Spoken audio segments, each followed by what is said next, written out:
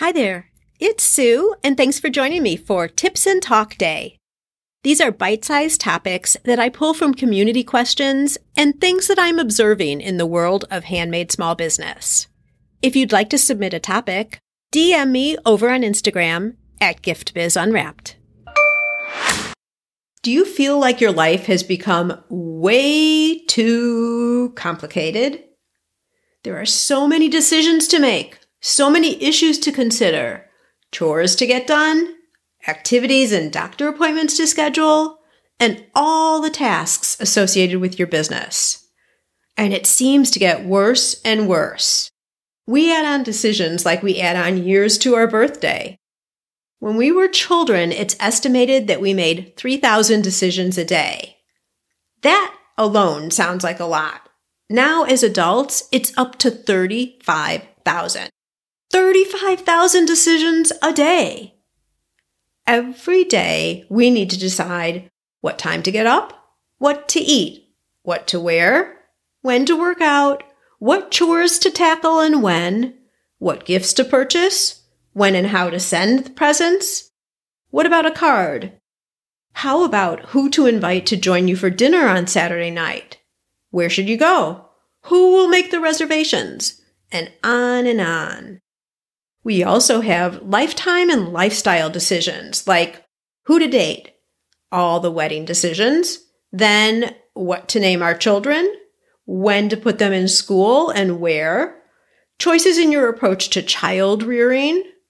What about getting and training a pet?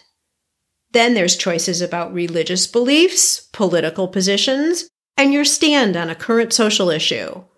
If you think about it, your life is made up of a string of decisions you need to make at every turn. Now, couple this with decision fatigue. Yes, this is a real thing.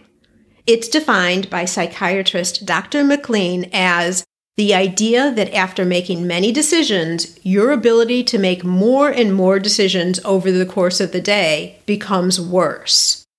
Compound this with the current COVID-related decisions, where in the past if you ran out of milk, you'd run right out to the store.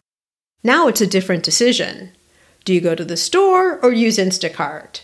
And if I do go to the store, am I prepared with my mask, vaccination IDs in some cases, and accept the risk of being around others? Now, that may sound dramatic, but to some, these are real concerns. And I hold no judgment. This is just an example. Okay, so we've got lots of decisions to make each day, and the quality of our choices goes down as the day advances. How can you use this information to serve you best for both your personal and your business dealings? I have 3 ideas for you that I've instituted into my life that have really helped me reduce decision fatigue and consequently allowed me to become more productive with my days. The first thing I do is routinize as much as I possibly can. By this I mean, if there's something that you do every day, day in and day out, standardize it so you aren't in a position where you have to make a decision about it at all. I'm talking about things like what time your alarm is set to in the morning, what to wear to work, what to have for breakfast, when you'll look at and respond to email, what time you'll fit in your workout. All those things. Let me give you a little bit more detail behind a few of these. What to wear to work. This may not work every day, but for me, except when I'm out at conferences or networking, so if I'm just going to the office, I don't need to rethink my outfit each and every day. I pretty much have a uniform.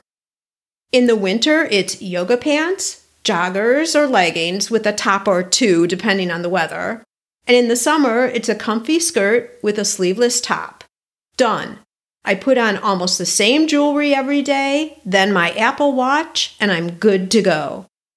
I reinforced to myself that this dressing plan is acceptable when I heard that Steve Jobs intentionally did the same thing, even more strict than my plan. He created his own signature style. He was always seen in a black turtleneck, blue Levi's, and gym shoes. His reasoning behind wearing the same thing every day was that he wanted to limit the time he spent making frivolous decisions so he could concentrate on the real work. Well, if it's good enough for Steve Jobs, it is good enough for me. I also have eliminated decisions in my early morning weekday and weekend breakfast routines. On workdays, I swing through Dunkin' Donuts drive-thru and order the same coffee and avocado toast every time. On the weekends, it's home-brewed Starbucks with scrambled eggs. No need to think this through. And I look forward to these meals, and the fact that they're the same isn't boring to me at all. If it does become so, I just switch it out for a new routine. The point is, I don't have to make this decision every day.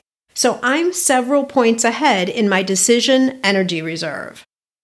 I also have regularly scheduled days and times for my walks, spinning, or yoga classes.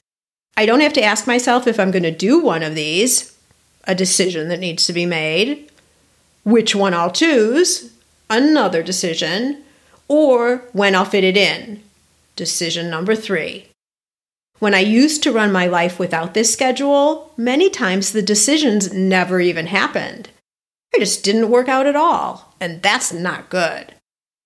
My second tip, if you will, is not to go back and rethink your routine or a particular decision once it's been made. When you set your alarm for 6 a.m., don't think of all the ways you can adjust your day so you can sleep until 6:30. And for goodness sake, don't hit that snooze button. It sets you up in a loop to continually make a decision of snooze or get up, over and over again. You'll run through your quota of good decision-making ability on pointless things. If you've said yes to going away for a weekend with a friend, don't rethink your decision and go back and forth about it. Do that before you make your decision. That opens up space for you to move on to other things. Many of our decisions don't even require the energy we give them. Should you use a yellow or a green folder? Which route should you take to work? Light a vanilla or lemongrass scented candle? Okay, this one may be a little bit more difficult for me. Just kidding. The point is to make a decision and move on.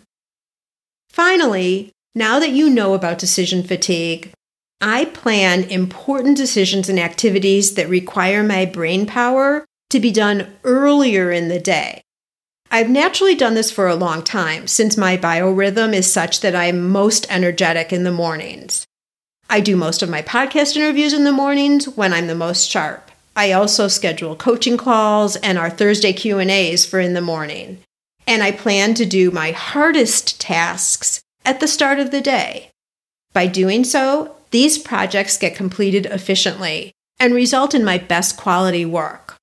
I know it's because I'm at my peak level with my energy and decision-making capability. I also have a rule in my house. My husband and kids know that I do not make any decisions after 7 p.m. at night. Period. My brain is just done, shut down for the night. Now, of course, there are exceptions to all of these at times, but exceptions aren't the norm. I've found that living my life with a solid routine, not rethinking plans that have already been determined, and focusing on important decision-making tasks early in the day have dramatically improved the quality and productivity of my days.